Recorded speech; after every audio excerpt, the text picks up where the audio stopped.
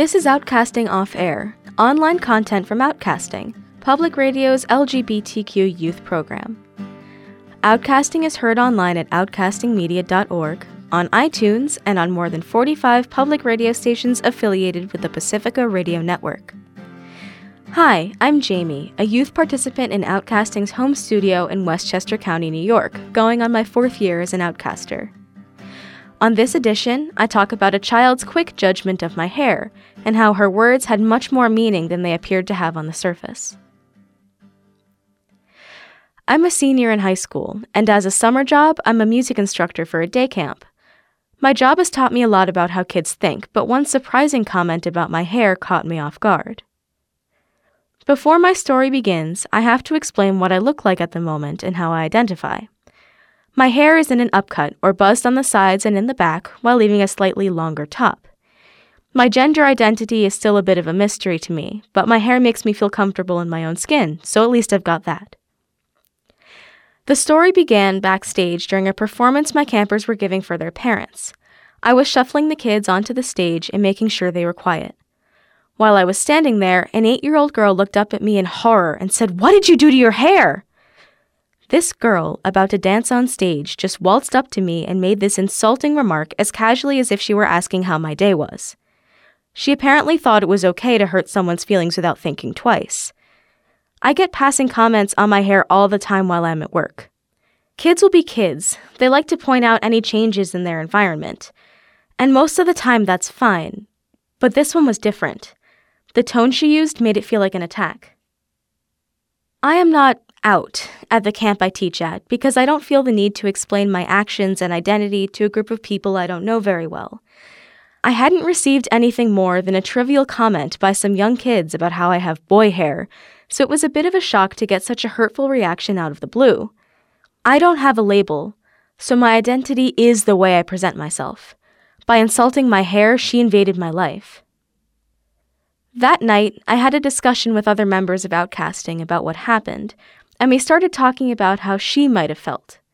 If she believed strongly in traditional gender norms, in which women have long hair and men have short hair, something as simple as my short haircut could have threatened her own identity.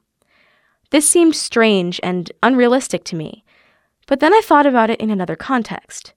If someone walked past me wearing a t-shirt with "Pray the Gay Away" printed on it, I would probably feel threatened. That would be a silent act of discrimination making a huge impact. I had also learned previously from her older, more self-aware sister that her parents are extremely conservative and do not allow them to talk about things like the LGBTQ community. Imagining myself in her place, gender norms would have been a very important aspect of her life, and my haircut was a threat to her perception of what a woman is. The only thing I could not explain was how she fully accepted my overgrown short hair, pre-cut. It was still short, but had a bit of wave to it. It seems like small kids are perfectly okay with women having hair like my old cut, as well as pixie cuts. But as soon as a razor comes into play, they see it as a boy's haircut, and it's too rugged for a woman to have. My younger campers say they don't like my hair on a daily basis. Instead of just shaking it off, I come right back at them and ask why. This stumps them all. They don't expect to be asked for reasoning.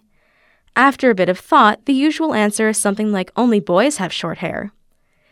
I take these opportunities to get kids to question what they call truth, so I continue the conversation, explaining that I know some boys with long hair and some girls with short hair. Then I ask, are these boys not boys because they all have long hair? How about the girls? Though this leaves the kids dumbfounded for a moment, I know that they walk away with a new view, one that's not so black and white anymore. I know that people may continue to remark about my appearance. I also know that I can't change the minds of everyone around me. But something big needs to happen to make gender equality a reality. Maybe it's through teachers and parents or through government action. It might even be a combination of both. But whatever it is, it needs to be done fast. Influencing the next generation of kids is the only solution. Thanks for listening to Outcasting Off Air, online content from Outcasting, Public Radio's LGBTQ youth program. Outcasting is heard online at outcastingmedia.org, on iTunes, and on more than 45 public radio stations around the country. Outcasting Off Air is a production of Media for the Public Good, a nonprofit organization. Visit us at outcastingmedia.org to get information about outcasting, make your tax-deductible donation, watch outcasting videos, access our social media links, and listen to the show.